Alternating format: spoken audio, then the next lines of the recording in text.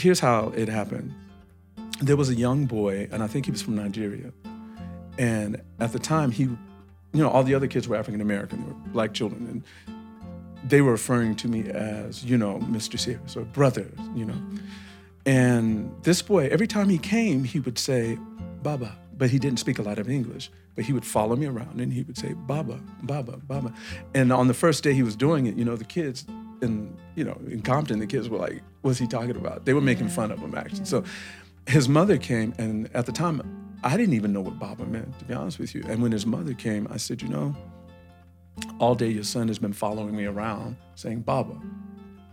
And I was like, what's he saying this? What does it mean? Because he couldn't articulate it. And there was a sadness that came over her, and she said, in our culture, Baba means father, and it is a term of respect.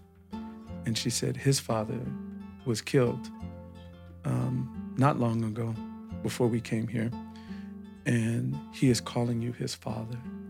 So at that point, hold on, I didn't mean to get emotional, but at that point, all the other children, when they found out what it was, they started calling me Baba. So with my work in my community, I gained some level of respect, and they gave me that title. So it's not something that was just like, I never said, oh, call me Baba. No, the name found you. Yeah, 30 seconds.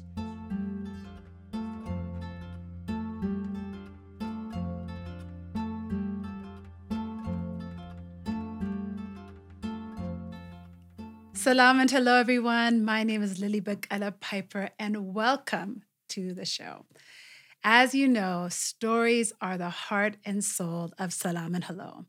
Every episode is a story in and of itself. It's got a beginning, it's got a middle, it's got an end. Hopefully it's got some tension rising. Hopefully it's got a beautiful conclusion. And we value stories here because they are so much a part of our culture, our identity. They tell us who we are. They remind us of who we are. They often signal for us where we want to go. Over the years, we've had the great pleasure of having storytellers on the show. Those who consider themselves professional storytellers, journalists like Abdi Latif Tahir, as well as those who are telling stories through the work that they're doing, like Eunice at the Rajesha Project. Well, today on the show, I am delighted that we have a guest who is a storyteller from the heart, somebody who has taken storytelling not only as an art, but as a discipline, as a pathway to connect culture, to connect community, to connect individuals. And he's here to share his art and his stories with us.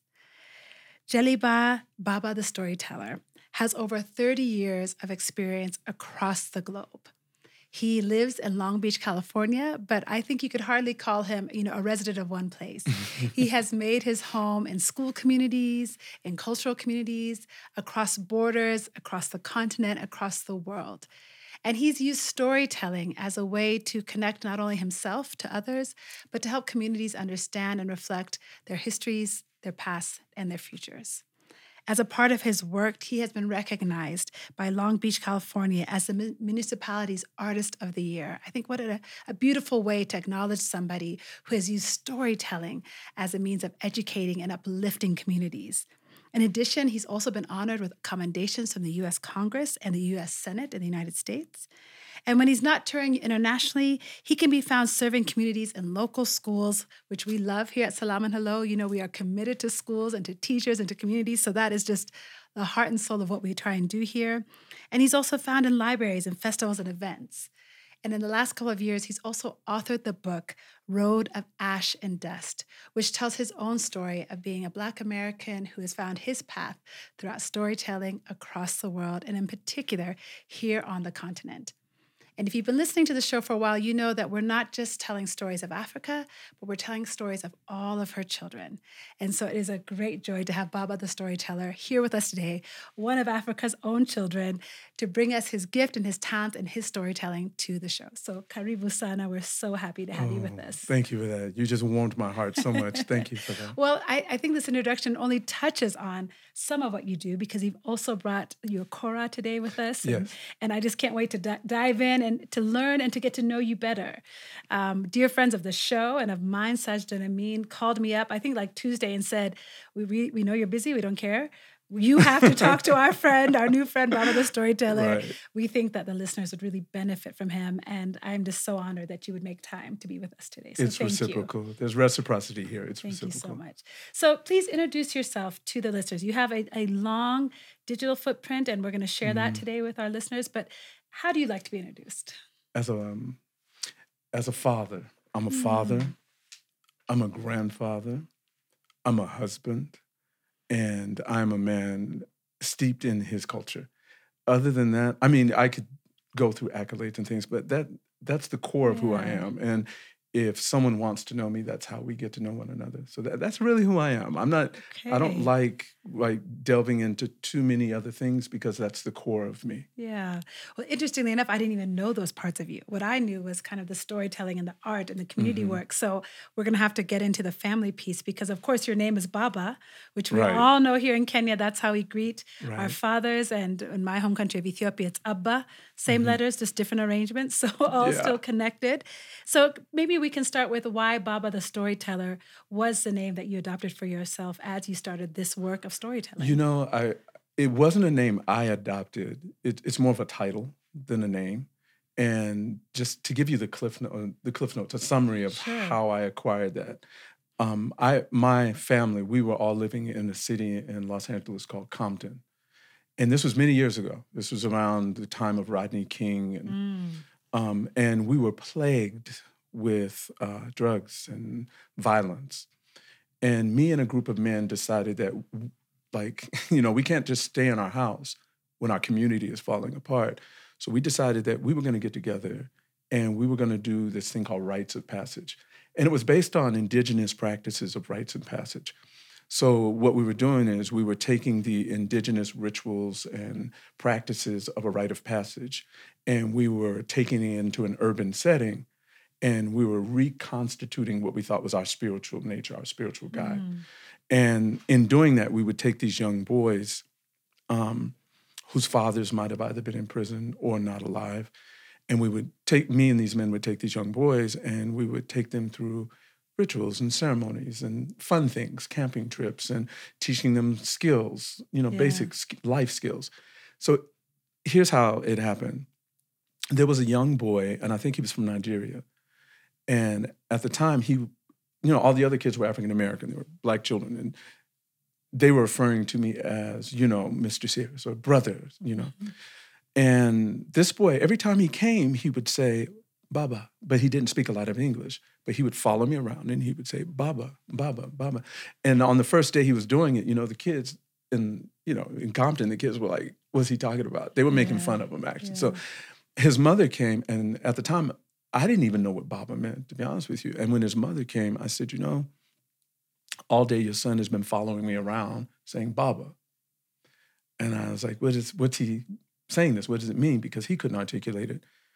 And there was a sadness that came over her, and she said, in our culture, Baba means father, and it is a term of respect. And she said his father was killed not long ago, before we came here, and he is calling you his father. So at that point, hold on, I didn't mean to get emotional over here, but at that point, all the other children, when they found out what it was, they started calling me Baba. So with my work in my community, I gained some level of respect, and they gave me that title. So it's not something that was just like, I never said, oh, call me Baba. No, the name found you. Yeah, the name found me. And I haven't been asked that. I haven't detailed that in a long time, so yeah. What an honor, what a joy. I mean, I just think there's no better way. I think so many of us are used to, particularly those of us in creative space, right? It's all about what's your DJ name, what's your rapper name, little this, little that. So how beautiful that your name came so organically from the relationships that you were building. The children gave it to me. Yeah, how beautiful. And to be so rooted in what now has become, I mean, is it fair to say your life's work over 30 years of connecting communities? So beyond your role as father and grandfather and community, kind of organizer, how did the storytelling piece get added to that title? I actually never thought about storytelling. My passion was history. It was always history. Even when I was growing up, my passion was always history. And I think the reason my passion was history is because, I grew up around my great-grandfather. He lived to be 110. And Wow. the other men in my family always stressed the importance of history as a path to self-knowledge. So I grew up with this. But the educational system I was in didn't offer that. So I had this duality of engagement where I would go home and my uncles were, Pan-Africanists and Black nationalists and, Garveyites and, they were all these different things, and Christians, and but these were the men who nurtured me. So coming up in that, I think that led to my passion for history. So when I left the United States, I actually left the United States. I left because of the conditions. When I was young, I couldn't quite deal with the conditions of racism, of sexism, of the isms. I couldn't deal with them. And I was witness to too many things that a young person should not be witness to. And I have too many family stories of, I would say, depravity from those who inflicted pain. So in doing that, when I went to Africa, I went to reestablish roots, reconnect with roots. I grew up in that era of Alex Haley, who wrote the book Roots. So I was like, I'm going back to Africa. And I knew nothing. I'm going to be honest with you. So give us some dates. Nothing. So is this as a high school student? Is this? It was after high school. But I was very young. Okay. So at that time, early 20s maybe. Okay. Just independently, did you have a connection in the continent? I'm going to tell you, I'm about to be so vulnerable, and you can see how ignorant I was as a young man. I went to the continent with this vision. I went to Senegal. That was the first country I went to, with this vision and this passion and my heart, and this is the motherland. And I went with no money. Okay, and you thought you would just arrive to open arms and somebody's grandma would take you in and... Yep, don't judge me. Don't judge me. I'm just appreciating your genuine heart. My naivete is what you're appreciating. So anyway, I got to Senegal, and there was a host family. A friend of mine was from Senegal. He sent me to be with his host family, and they were a family of griots. And I knew very little about griots at the time, but to earn money, what they would do is they would do naming ceremonies, all the traditional things, right? So I got into it, and I was like, I want to learn. And they had told me, they said, this is for our people, this is for our family, and we pass these on to our sons and our daughters. So I wasn't welcome with open arms and taught. But one night, I was having a conversation with Buba. Buba was the father of the compound. And Buba asked me, why did I want to learn? Why did I come here? Because he couldn't quite wrap his mind around, this someone coming from the land where the streets are paved with gold. Right, because this is the 80s or so. So everyone thinks everyone thought the United States it's a land paved with gold, and you earn money and you become rich, and everyone there is rich. So he couldn't wrap his mind around why someone would leave that. And okay, we all know that's a fallacy, first of all. But I explained to Buba that I was interested in reconnecting with my ancestors. And I told him that I had come to the continent for that reconnection because my tie to my ancestry was severed through enslavement. I'm a descendant of those who were enslaved in the United States.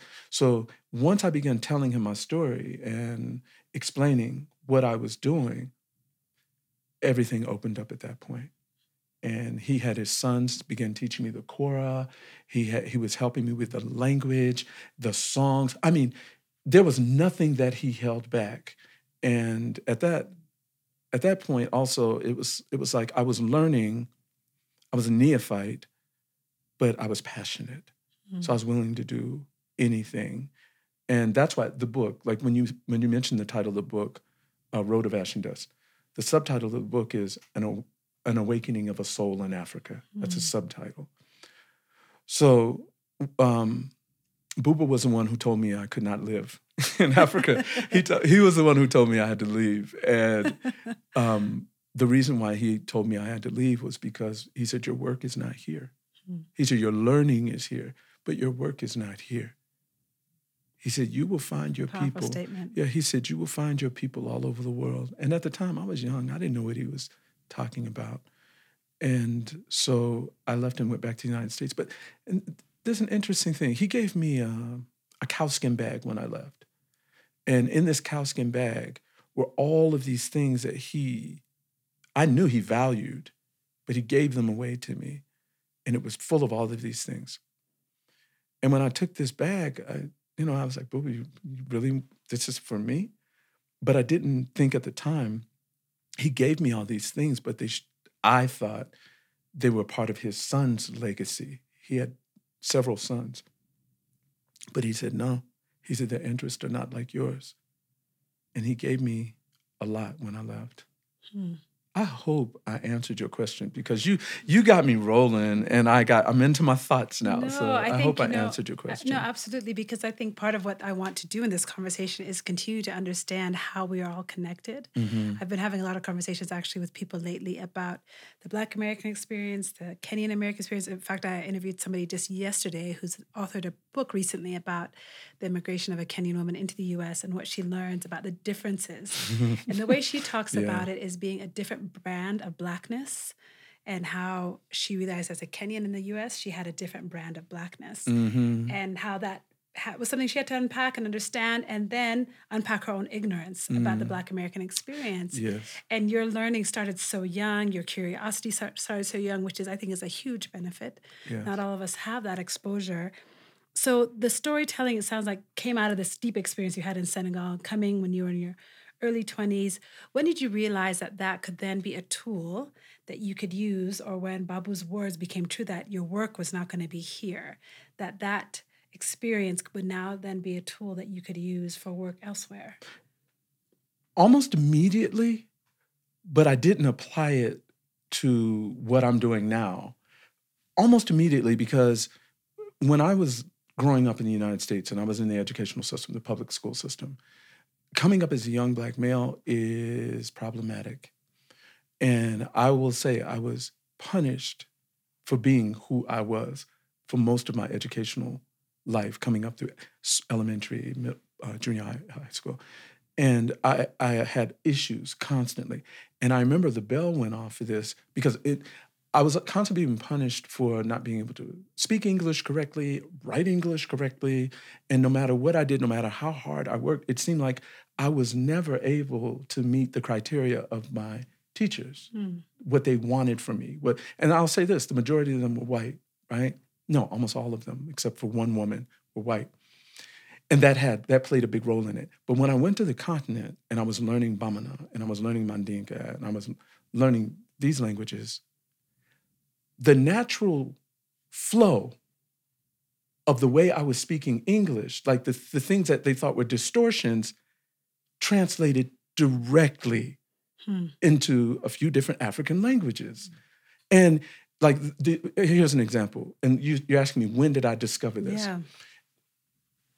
As a young boy, we used the verb be for everything. Right. We would say things like, I be going, I be all right, I be hot. And this was like young. I would say things like, and I would get punished constantly. Then I get to Senegal or Mali, and I'm dealing with Mandinka or Bamana, and they say something like griot is jelly, right? So they say imbe jelly, right?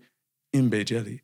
I be a jelly. I be a griot. I'm like, wait a minute. Yeah, isn't that amazing? So the applications of it, especially when Buba told me I need to go back, it became, if that helped me understand who I am, then that can help a lot of others, young brothers and sisters in the United States, know that they are not wrong. They're speaking from their ancestral roots, and our ancestral roots are so strong that they survive in us to this day, and they come out in the way that we practice our speech, that those patterns are real. So that was a part of it. And I couldn't go back and say, like, if people said, who are you? And I said, well, I'm a griot, I'm a jelly. Nobody would know what that was.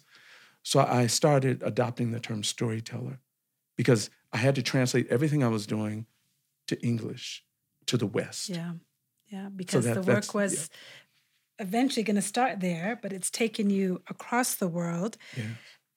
Tell me about what audiences' reactions were as you started to communicate what you were learning and started to tell stories.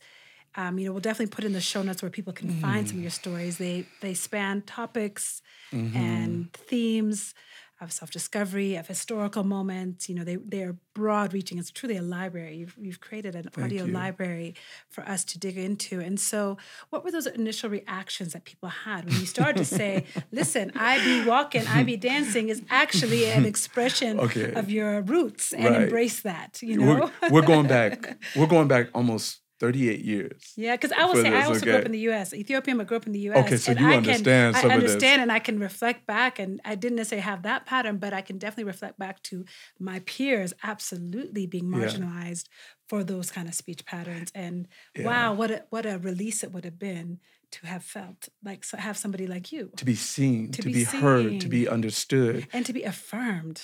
Yeah. Initially, when I first went back, it was partially my fault. I was a zealot, okay? My way. Oh, I got the key. I know. Come listen to this. And I wasn't, because I was so young, my heart wasn't open to listening as much as it is as I got a little older. They say life will teach you through experience a lot, right? So the reception initially was, I was insane. The initial reception was, he went to Africa and lost his mind. And even family, they were like, you want to do what with your life? I want to be a griot. I'm going to be a griot. And, now that I look back, if my children came to me. Right. That's not very marketable, my friend. Yeah. Right. But it would be the same. But I had a plan. So the reception at that time was lukewarm. The only places that were really open to receiving me were our community schools. I came back and they were like, whatever you want, tell us how you want to set it up. And I'm not sure if everyone understands what I mean when I say community schools. These were schools not in opposition of the public schools, but they were foundation to a more nurturing development of our Black children. So we had our community schools. And I spent a lot of time in our community schools. And when our children started transitioning out to community schools, many of the parents were like, oh no, you're coming to my child's public school. So it was incremental, the rise. And I think in a lot of ways, I was forced on a lot of institutions. What were the kids' reactions? Oh my gosh, the children. That's what keeps me going today. Whole acceptance. Uncompromising love. Not I don't think, I'm trying to think in all the years I've been doing this, I don't have one child of any ethnicity, of any background, who has ever rejected what I do. And in fact, I've had just the opposite. I've had a lot of love poured my way from children. So they've been the foundation of my support to motivate me to continue. Which tells us something about what we teach our kids, either intentionally or unintentionally. At some point, they get messages that what you are offering, the stories, the affirmation, the identity, revelation, all of those things, if it's not received with love at age 12, 13, or whatever point that shifts, it's something that's taught. It's not something that's necessarily innate to even who they are, because there's something that, you're right, in small kids they receive. I've heard people make similar comparisons around children dancing. Every kid dances up until like a certain age when they're told they we're don't untaught. We're untaught to dance. Yeah, exactly. All of us dance. Yeah. Exactly, So, this idea of, spending a life telling stories. At some point, was there a story that you're like, wherever I go, this is a story that is going to be central? Because I can imagine you adopt new stories, you get rid of old ones, you try something different. But is there a story that has stayed with you no matter where you've gone in the world? Because you have been everywhere: Brazil, Colombia, Uruguay, Senegal. I mean, I was looking at your list, I was like, I can't even write all these down. But you have been all over the world. So is there a story that has kind of been central to your work and practice? There is something that comes to mind, but it's not a story I share. And until you ask me this, I never thought about sharing this story. But, I'm going to go with... Would you share it? No, well, not the whole story, but I'll explain something about... Because this is interesting to me that this comes out the way it did with you. When I was growing up, And I think it's motivation that pushes me. When I was growing up, my grandmother, she was mainly the person who raised me, my grandmother. And my grandmother was born in like 1910. So her father, my great-grandfather, is the one who lived to be 110. And my grandmother would tell me these stories whenever we were alone. And she would tell me these stories because she wanted to protect me. This is what she was saying. She wanted to protect me as a young Black male. And one of the stories she told me was of her uncle, and they worked in the farm fields. And I won't go into detail about the story, but her uncle was coming back from the fields, working in the fields, and his shadow passed by the window of this white woman who had a home near the fields. And this posse, I don't know what you call them, crew of white men came, and they took my uncle, my great uncle, he would be my great uncle. They took him away from his home, and they made my grandmother, all of her sisters, her brothers, her father, her mother, and all the family that was present. They made them come to the tree where they hung him, and they made them watch.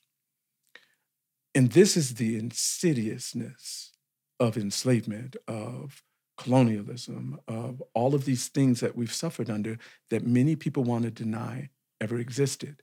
So my grandmother shared this with me. And this was as a child. So when most children were hearing stories like from Mother Goose and things like this, I wasn't growing up with that. I was growing up with these stories. And I'm telling you this one because for some reason it came to surface. And I believe stories come to surface for a purpose. They have their own purpose, and it's part of ritual. So growing up hearing this and being aware of this, it was foundational to me to know that others suffered for me to be here.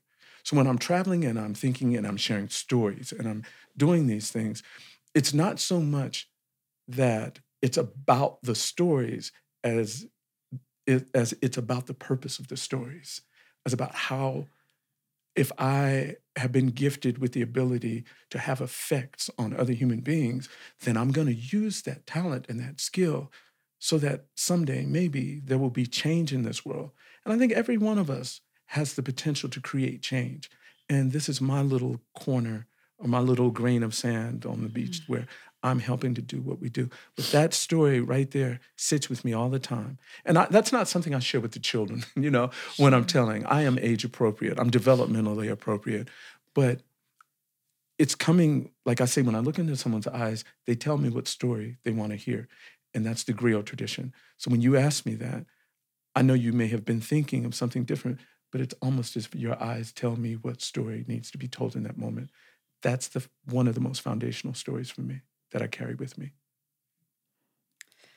Yeah, I need to just sit with that because that's thank you, first of all. And I'm sorry because that is too often the stories that mothers have to tell sons. It makes me think about the stories I've had to tell my own sons. And they sit with the stories of love, they sit with the stories of comfort, the stories of wisdom, also sit these stories of protection and how much love your grandmother had for you to also want to protect you with this story. Yeah. Just makes me think about the role stories play in our life. I just need to sit with that. That's something that just remember your ancestors and what the price they paid for your stories. You are empathic. Yeah. And that resonates with me. So when I tell these types of stories and I come across souls like yours, it's healing for me. So I don't ever want to put that story out and have people feel a certain way because I'm beyond the pain of it and I'm on to the purpose of it. Amen. It's hard to even move on to that because I think I don't know that we'll ever stop grieving as a people. I think this is something that comes up a lot is, how long can you be angry? How long can you carry it? But how can we not also continue to hold space? But I think what you said is so powerful to move on to what is the purpose of that pain? And can we give the pain purpose at least in our work? And it's definitely something that we are trying to do with the work that we're doing here is to tell stories that have both the joy of our people and also the justice that we seek for them. Mm. And thank you for what you're doing and carrying that legacy forward and talking to kids. Thank I you. mean, I think they are the hope that we have. Yeah, I'm just thinking of your grandmother. I think it makes me think of my own grandmother. It's interesting how often people mention grandmothers on this show. We had a poet Mm-hmm. on a few months ago, and she talked about her grandmother who raised her, who she also smoked pot with after school. But she talked about how much her grandmother taught her. This was an Ethiopian poet, and different country, different time, Yeah. but just the imprint of the generations of Yeah. before us. So thank you. And yeah, my next question was me, what lessons do you carry with you? But that really answers that so beautifully. You know, what do you feel like are something that through all of these stories and the experiences that you've had, what have you come to love about yourself and your people and your culture? Because you're sitting between a lot of worlds, and I haven't yet had the opportunity to read your book, and perhaps some of this is illuminated in those pages. But what have you come to learn to love, to celebrate, and to appreciate about all the stories and cultures and pieces that make you who you are? That's an easy question for me to answer because it's something I have given a lot of meditation and thought to. And it's not just me. But if I think about our history, because remember, I'm a history You're a history person. buff, yeah. So I think about our history and I think about what has happened to us as a people, then what grabs me the most is our compassion for love. Hmm.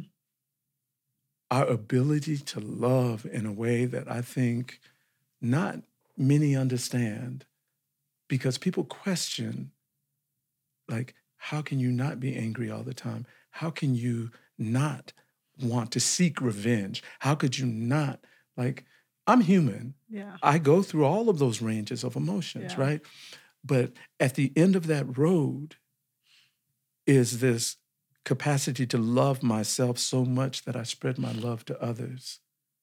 Because I can, one of my favorite authors was James Baldwin, right? And Baldwin used to say, he said, well, now that I'm remembering what he was talking about, N-word. Yeah. He said, You can say it. it's all right. I'll Of just, course, yeah. hey, he said, and I'm paraphrasing, but he said, I'm not a nigga. He said, I've never been a nigga. My people have never been niggas. And he pointed to the white commentator who was interviewing him. And he said, your people created niggas. And then he told them, being a nigger is a reflection of your psyche, not mine. And growing up hearing these type of people say things like that, let me know, like, our capacity to love is limitless. And I think that's confusing for a lot of people in the world sometimes, because there's no one in the world who has gone through what we have gone through as a people across this continent. Indeed. No one. So I think that I'm just going to sit with that capacity to love. It's so beautiful. And, we see it in such big and small ways, the capacity to create art, to create justice, to create democracy. But then, I think about my eldest daughter who has been raised on the continent and just went to the U.S. for university. And one of the things she loves most about Black American culture that she's getting to know better is the fact that she'll go into the cafeteria. She goes to the University of North Carolina, right. Where most of the cafeteria staff, if not all, are Black Americans. And they just like, hey, baby, hey, sugar. And they just love on those Black students like they're their own children. They're so proud of them. That was one of the first things that she's like, I just can't get over it. I cannot get over it. It's like you said, the capacity to love a child. If you are a Black child, you are theirs. And that kind of overwhelming, enveloping, and embracing is just such a remarkable part of the culture that it's grown out of a necessity. It's grown out of a need. And I think that embracing, I mean, you're gonna, we all know, we're gonna run into our fools everywhere, right? But when you run into the kindness and the like-mindedness and the sort of like kindred spirits, you know who they are in that moment. So what that just tells me is that your daughter presents in a way where they know she will be accepting of them. I mean, not knowing your daughter, but just the way you describe it, I already know why she's experiencing what she's experiencing, because she was brought up in a home of love. And I can make these assumptions. Because I'm sitting here. No, well, nobody said it was easy, right? Nobody ever said it was easy. There's a song called that, isn't there? Nobody said. Anyway, I won't sing, but yes. But you're right. There is that, and I think in continuing on what you were saying earlier in terms of what we can do to move past the pain, that love is easier to carry than the pain. I think Dr. King had a quote like that. Right up for me, I'm going to move forward with love because hate is too heavy a burden to carry. That's and King. And that is what your work is also doing. It is taking all the pain that brought you here and building on that. And I'm touched by what you said earlier in our conversation about the men you were surrounded with as well, who nurtured you. I think the word you used was nurtured. And I'm thinking about the fact that June is Father's Day. And as we move into that month of recognizing and celebrating fathers, what's a message you might want your stories to convey about fatherhood in this modern era? Is there something that you think in this 2023 is a message that we just need to hear about fatherhood in particular? Oh, my goodness. Someone gave you the cheat code on me.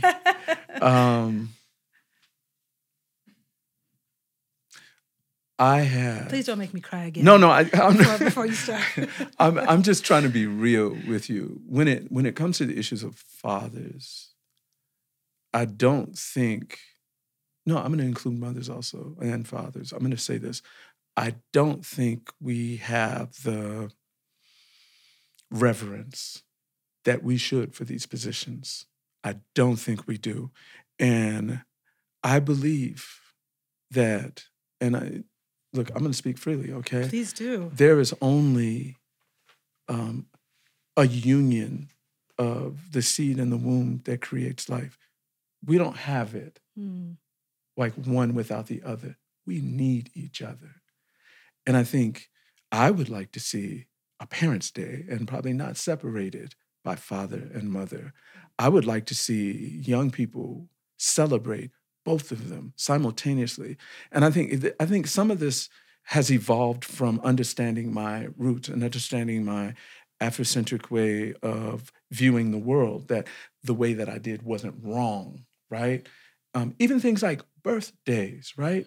One of the things I started doing was not celebrating my children on birthdays because they did not give birth, but having them celebrate their mothers because it was the day their mothers gave birth. There are a lot of things that I've implemented like this. So when it comes to fathers, I mean, I want to elevate fathers to a point of reverence where I think they need to be. We're somewhat closer with mothers. Sure. I mean, if you look at the way traditionally people celebrate Mother's Day and Father's Day, Father's Day, you might get a trinket. Mother's Day, we're going to go all out, right? So I just think there needs to be a balance in that. And I think the only ones who can do that are mothers and fathers, right? Yeah. Who can change the dynamic of how we do things. So when I say fathers, I have as much reverence for fathers as I do mothers, and I have as much reverence for mothers as I do fathers. And I never want to separate, because to me, that's what these Eurocentric notions of worldviews do. They're constantly separating and dividing and categorizing. And because we have to deal with these things ourselves, much of this has been inside of us. But so asking me about fathers, that's where I'm going to go with that, because I have so many issues about this, but I'm going to stay right here with it. Okay, well, you're going to stay right there, but I'm going to ask you a follow-up to that. Because our context here in the continent, and I don't think it's that different in the U.S., is that we still have a lot of work to bring equity to the genders in terms of treatment, just on the street. Right. Pay gap. There's some real realities right here that we're dealing with. So at times it can seem like maybe Mother's Day is the only time where women feel like they're actually getting because it is fair due. So how do we, in a patriarchal society in particular, especially because you have really embraced this idea of this Pan-African approach to identity and culture, and also and making sure that we are true to ourselves, true to our ancestors, true to our roots.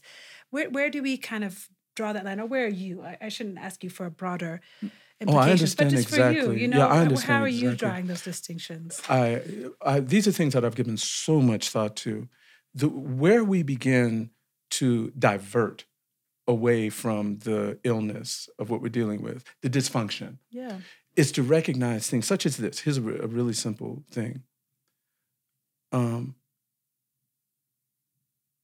Black men are not white men in black skin. Conscious Black men have different ways of seeing the world, of engaging the world, of dealing with the world, of dealing with gender.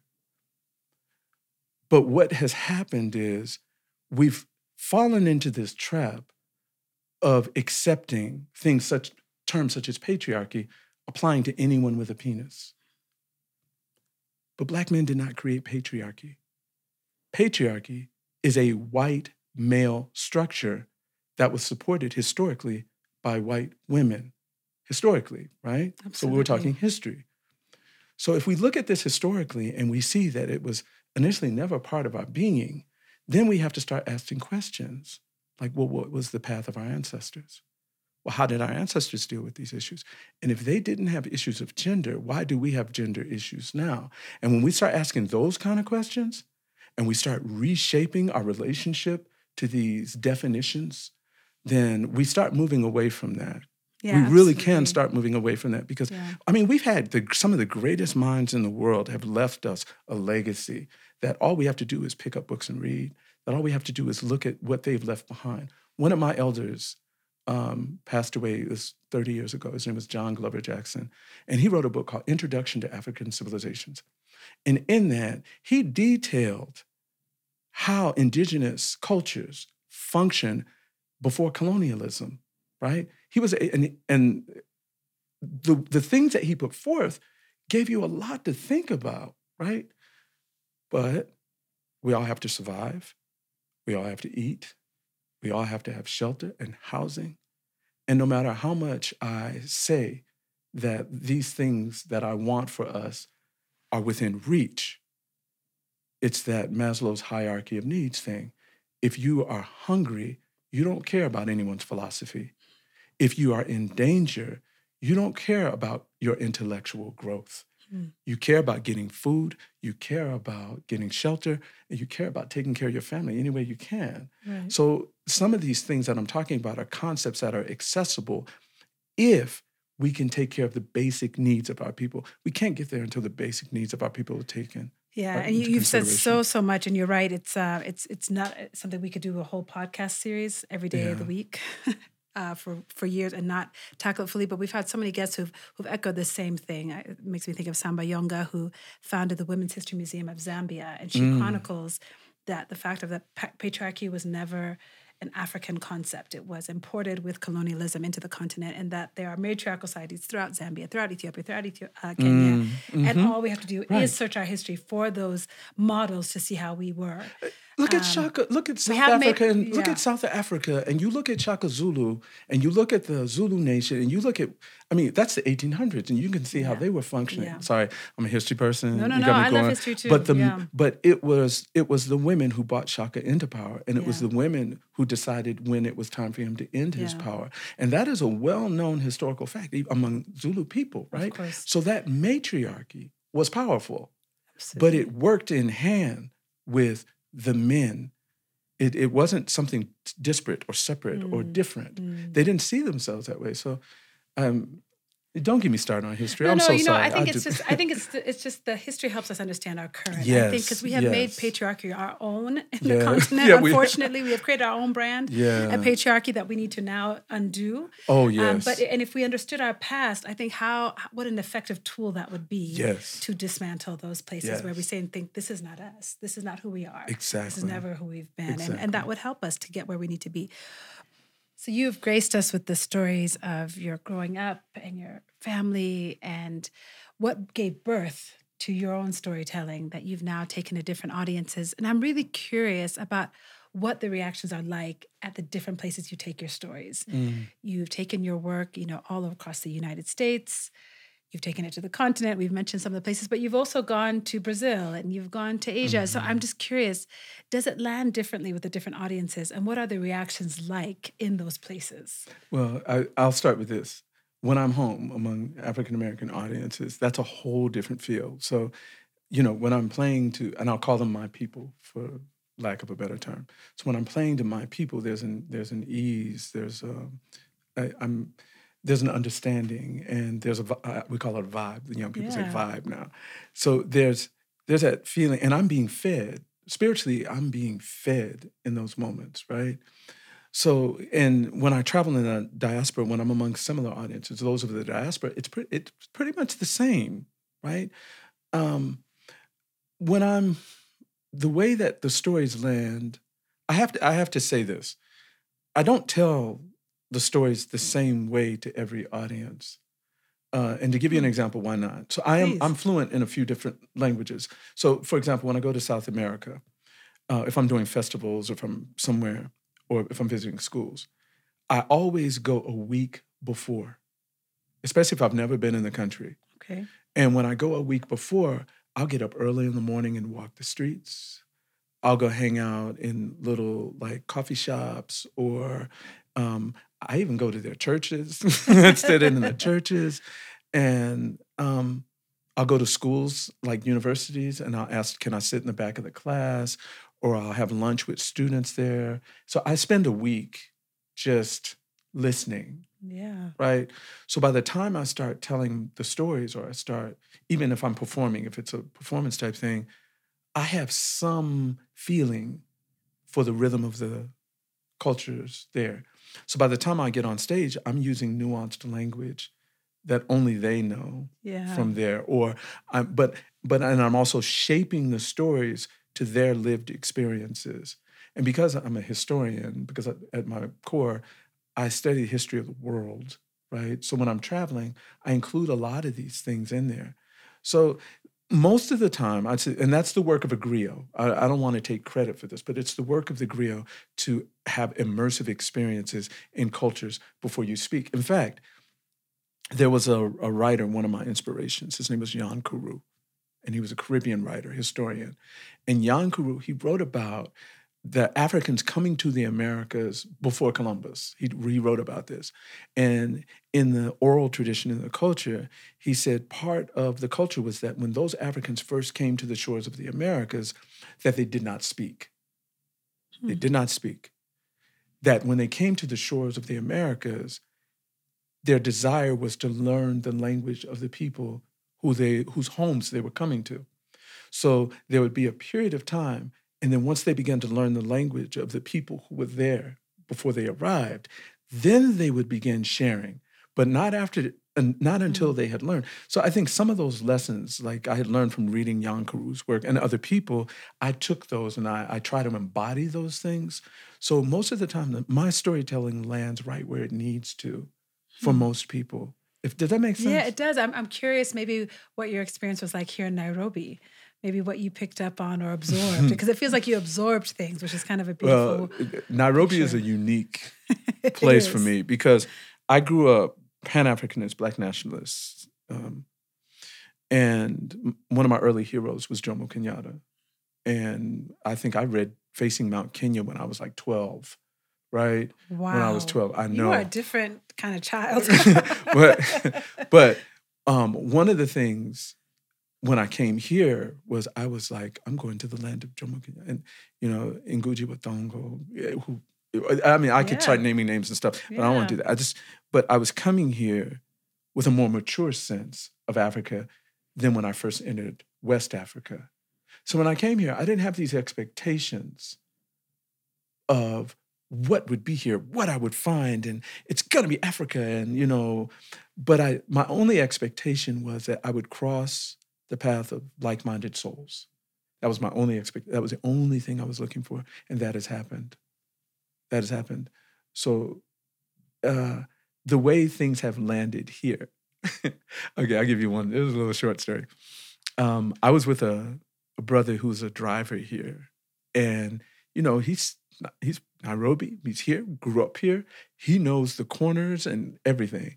So I told him, I said, hey, look, just let's go hang out for a day. Take me around. Show me what you want to show me. You're from here. I didn't want to come with any agenda. This brother took me some places. I got to see Nairobi. I don't think many people get to see. And there was one moment where he took me, he said, let's go eat. And we went to this kind of like market well, okay. Yeah, I'm sure. Yeah, It was yeah. a room with Yeah. a table in it, and not much lighting, but there were a lot of men around. So we're sitting in this room, and he's speaking Kiswahili, and he's letting everyone know who I am. And all these men start gathering around. They're asking questions. We're talking, and it was just organic, right? That's what I live for. I live for those moments. And many people say, you don't want to do that. It's dangerous. You have to be careful. But you have to remember, I reared my children in their early stages in Compton. And when people come to the US or they come to Los Angeles, they are told, stay away from Compton. In fact, many Africans are told, stay away from Black Americans, right? So when I go to a space, I don't have any fear about what I'm going to engage, what I'm going to do. Because, and this is my spiritual philosophy, I'm being guided by my ancestors, and I'm in the arms of my ancestors. And whatever experiences I'm meant to have, I will have. And in 35 years, I've been to some of the places in the world where they say, stay away, stay out, don't go near there. And I've got nothing but love in those places. So it's a different experience. So Yeah, when I'm doing absolutely. things, even here in Kenya, I'm having the same experiences that I have, whether I'm in Colombia, even if I'm in China, or no matter where I'm at, I'm having the same experience because at our core, we are all souls. We are physical beings we're spiritual beings having a physical experience. Yeah. This is an experience, but we're all spiritual beings. You know, it just makes me think of that phrase. I don't know if it's attributed to anyone, but, you know, that idea of us being our ancestors' wildest dreams. I mean, your ancestors must be tripping out all the time because, you know, what a joy to see you live so unbounded and so free. Thank you. Because I think that has been the pursuit of every generation is freedom and more freedom, and then to build on the freedom of the last. And so I think we owe it to them to live free. And what a beautiful thing to live free, if nothing else, of expectation, of fear that would keep us in a corner. You keep making me think of things. You're great at this. Thank you. There's an old spiritual that they used to sing in church when I was growing up, because my grandmother was Christian. A couple of my uncles were Muslim, and I had a lot going on in my family. But there was a song that my grandmother brought us up in church singing, and it said, freedom, freedom, oh, freedom or me.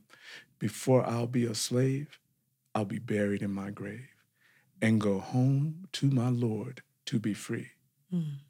So when we talk about like living free, I know everyone has a definition of freedom that is their own, right? But I think that song kind of embodies my definition of Absolutely. freedom. I mean, that's my prayer for my children is, you know, yes, we want our kids to be happy, but more than that, I want my kids to be free. That's what I want them to live free. I mean, I think that's what we must be. Well, on the note of your grandmother's song, you have brought your kora with you today, which for those who might be a little less familiar with this instrument, we had a little bit of a hallelujah moment before we started recording of everyone oohing and awing over this instrument. So tell us a little bit about your love story with the kora and how you came to play this instrument before we actually hear you strum the strings. Yeah, the kora is the instrument of the griots of West Africa, the jelly. Right? Griots is the French term applied. Jelly is the indigenous Bamana language. And the jelly were oral historians of their people dating back thousands of years. And the craft of the jelly is called jelia or jelia.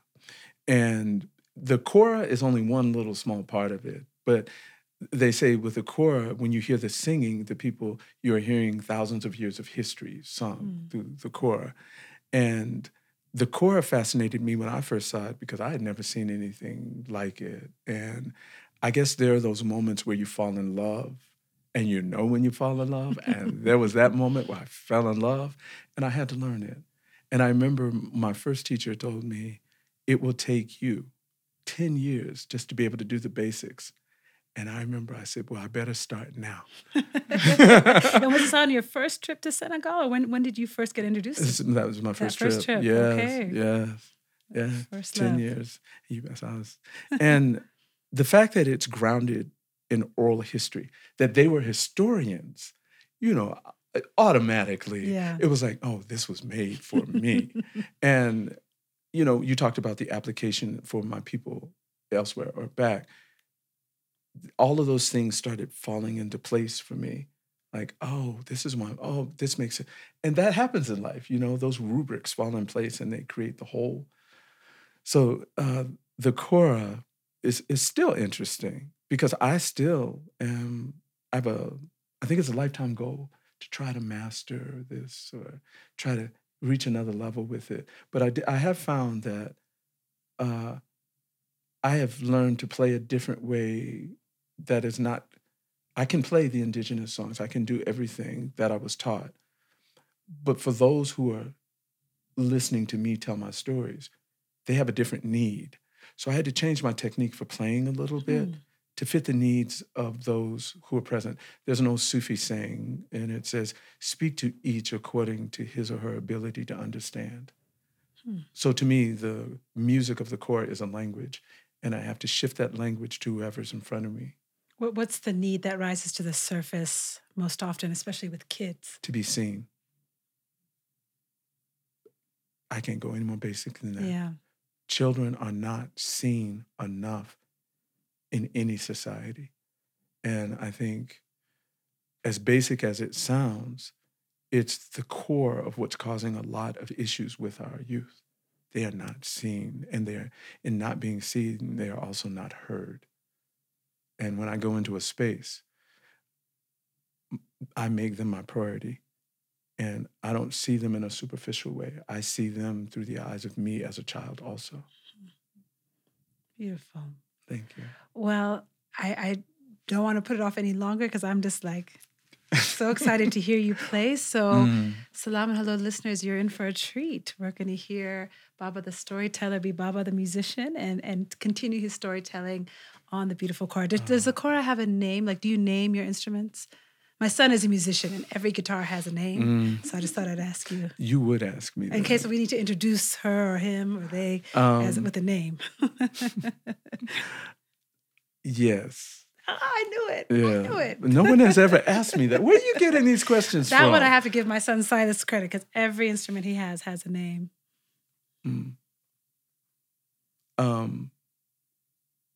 Booba's wife was someone who actually saved my life. I won't go into that story, but I came here broke. She took care of me, fed me. She took care of me. So my very first corner, I named Momina. And Momina is her name. And so there's a song that goes toward motherhood. And she's the only one I ever sing that song to, but when I see her, I sing that song for motherhood. And so I named my Korah Momina after her. Yeah. Beautiful. Well, we can't wait to meet Momina and to hear from her. So we're going to reset the stage and hear Baba the storyteller on the Korah. All right. Fantastic.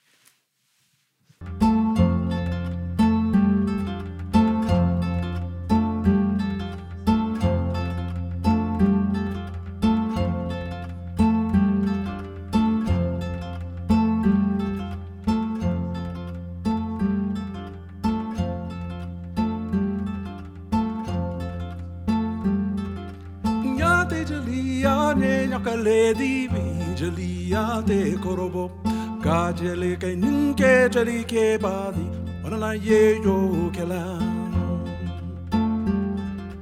ambia sinana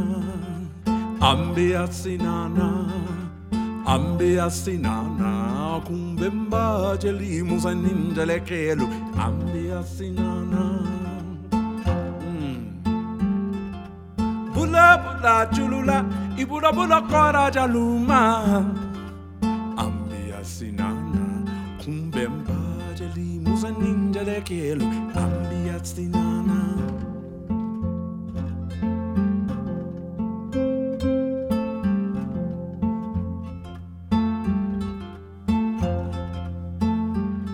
There was once a young man who had come of age.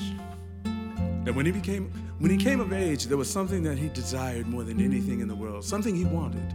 And it seemed to escape him. It hadn't escaped his friends.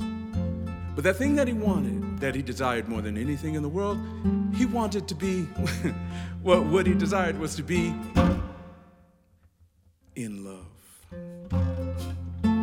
But it seemed like no matter what he did, no matter where he went, no matter who he met, love seemed to always escape him. Ambia sinana kumbemba jali muzaninjale kelo. Ambia sinana. So one day, this young man wakes up and he says to himself, he says, today I will find love. Today will be the day that I will find the one I am meant to be with, and nothing will get in the way of me finding my one true love. So he gets up, he cleans himself up, he puts on his best clothes, and he heads to the open air market where there are thousands of people. And he knows among those thousands of people, he will find someone. He's sure of it. He's on a mission.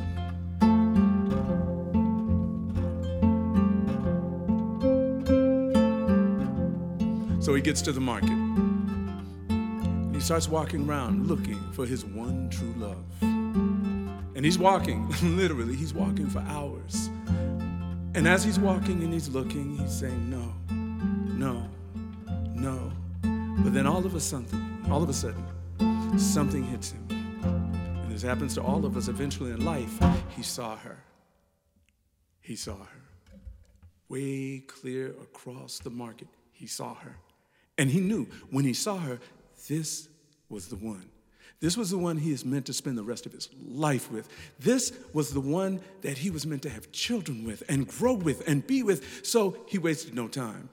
He ran across that market, leaping over stalls, dodging people, getting in every direction he could, trying to get closer and closer, faster, as fast as he could. And then when he got to her, he said, wait, excuse me, hold on. She stops, she turns around. And when she turned around, she smiled at him. In that way, a lot of y'all know what I'm talking about. She smiled at him and his heart melted. And he said to her, he professed his love. He said, you are the one I am meant to spend the rest of my life with. You are so beautiful. You are the most beautiful woman that I have ever seen. And she gave that coy smile again. And then she said to him, she said, oh, you don't know beauty. If you think I'm beautiful, it's only because you have not seen my older sister. And she's right over there. So she points over his shoulder. The young man, he turns to see what the older sister looks like. And when he turns to look to see what the older sister looks like, he's looking in the direction she's pointing. At least he thought he was. But he looks in other directions, in the direction where he thought she was pointing, but he doesn't see anyone. So he turns back around. And when he turns back around, she's gone. She's gone. He asked the people who are sitting nearby if they saw where she went. And all the people, they say they don't know. He describes her. And then he starts going throughout the entire market, explaining what she looked like, who he's looking for. He couldn't find her. And it wasn't until on his walk home that evening, late that evening, after spending hours looking for her, it wasn't until his walk back home that he realized the error of his ways, that he realized his great mistake. Yeah, Chalia, Aleleka Chalia da. Yeah, Chalia, Aleleka Chalia da. Alamunga Manstiada, Alenata Banyada. Yeah, Chalia, Aleleka Chalia da. Ambia Sinana, Kumbemba Jeli, Musaninjale Kelu, Ambia Sinana.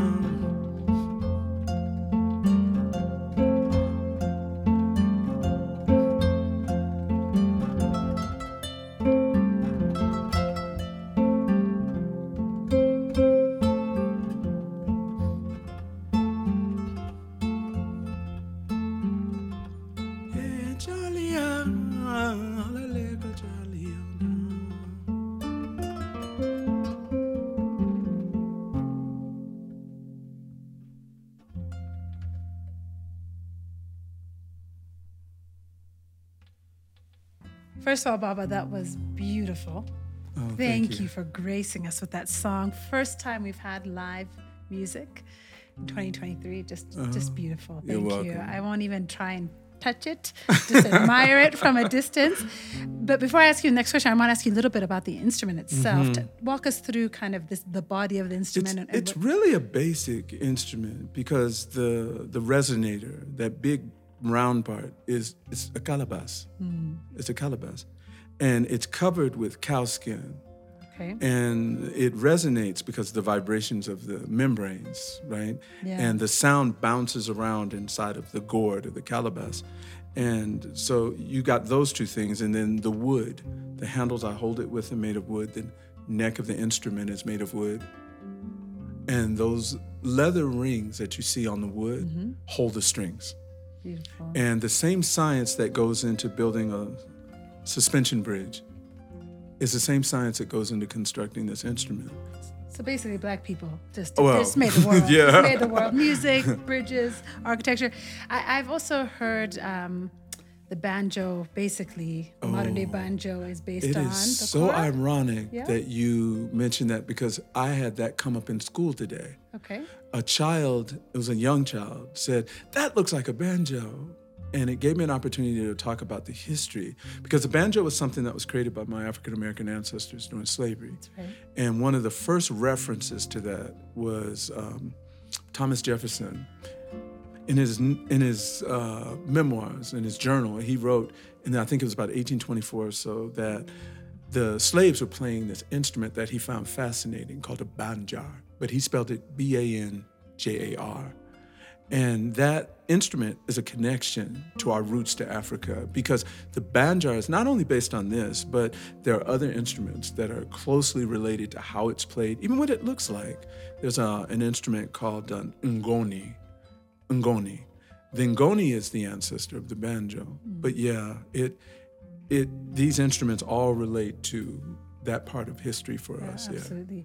I had the great joy of going to the Museum of African American Music in Nashville, Tennessee. Have you had a chance to go to that yet? No, I have not. It is extraordinary, and they do such a powerful job of basically tracing all the instruments from West Africa that traveled across through the enslaved persons and their history into the U.S., which of course comes through now the Negro spirituals, which then births the blues, which then gives us rock and roll, which then gives us jazz, which then gives us hip hop, which then gives us everything. Like all of the music and culture that really the U.S. has exported to the rest of the world starts right here. You know? From pain, beauty can be born. Absolutely, beauty from ashes.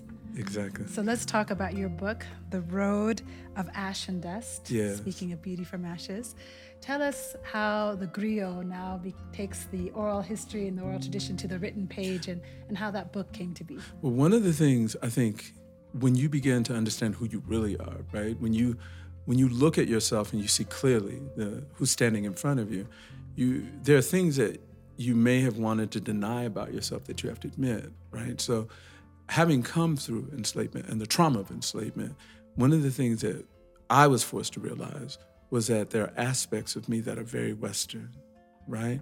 That not necessarily things that I wanted to put in myself, but social conditioning, what psychologists call classical conditioning, things like this, right? So I had to admit that to myself, right? Yes, I am African. Paul Robeson, one of my heroes, he said, I am African. And he had this speech that he wrote about it. And it helped me to understand that, yes, I'm a whole being and I am representative of my experiences. And although oral culture is profoundly important to me, literacy, written, is also because I was born in the West. I was nurtured in the West. So I had to put both aspects of those pieces of myself together. And, we were talking about Gil Scott, but Gil Scott has this poem called Pieces of a Man, right? So those types of things help me bring all these together. So when we're talking about writing, right? I've always been a writer, right? Those of us who are immersed in oral culture and traditions, we make some of the best writers.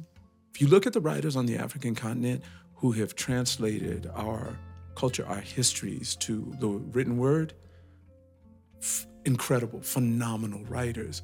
Anyone can just research and see that, right? Sure. So that's what led me to that. Yeah. So when someone picks up your book, what are they going to find between the pages? Me. Who are you? A father. We're back at the beginning, aren't we? No, I understand. here's what I hope. What I hope is when someone reads that, they'll read that there is a flawed being on a journey to self-discovery, and that somehow that will resonate with them. Yeah, and I appreciate that. I appreciate the humility in that statement, and the offering it is the invitation it is for all of us to reflect a bit too.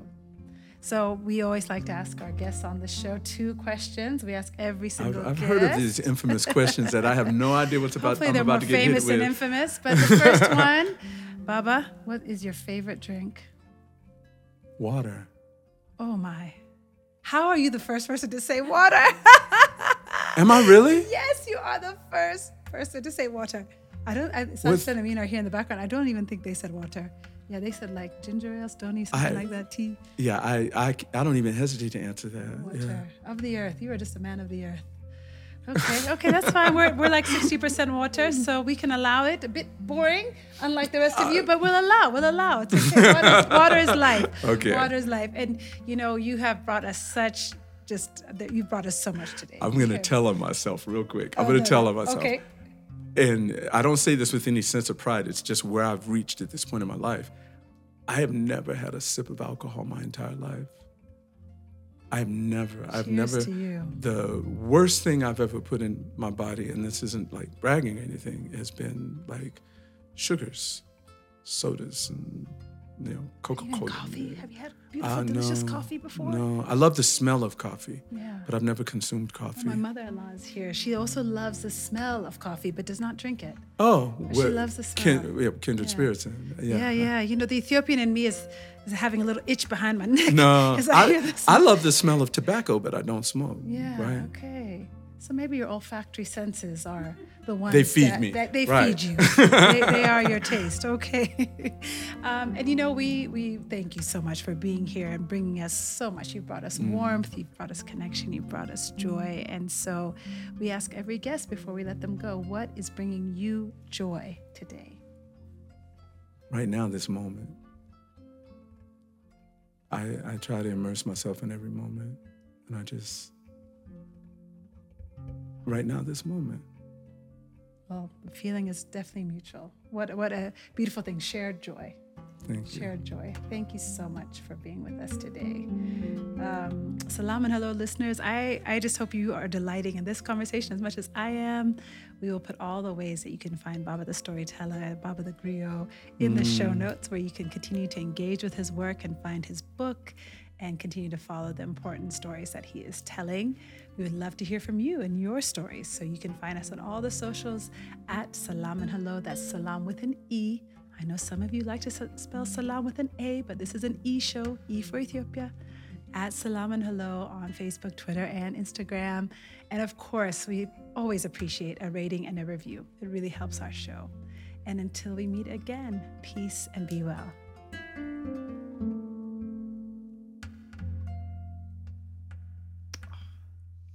Asante sana. Asante sana. How beautiful. Oh my goodness.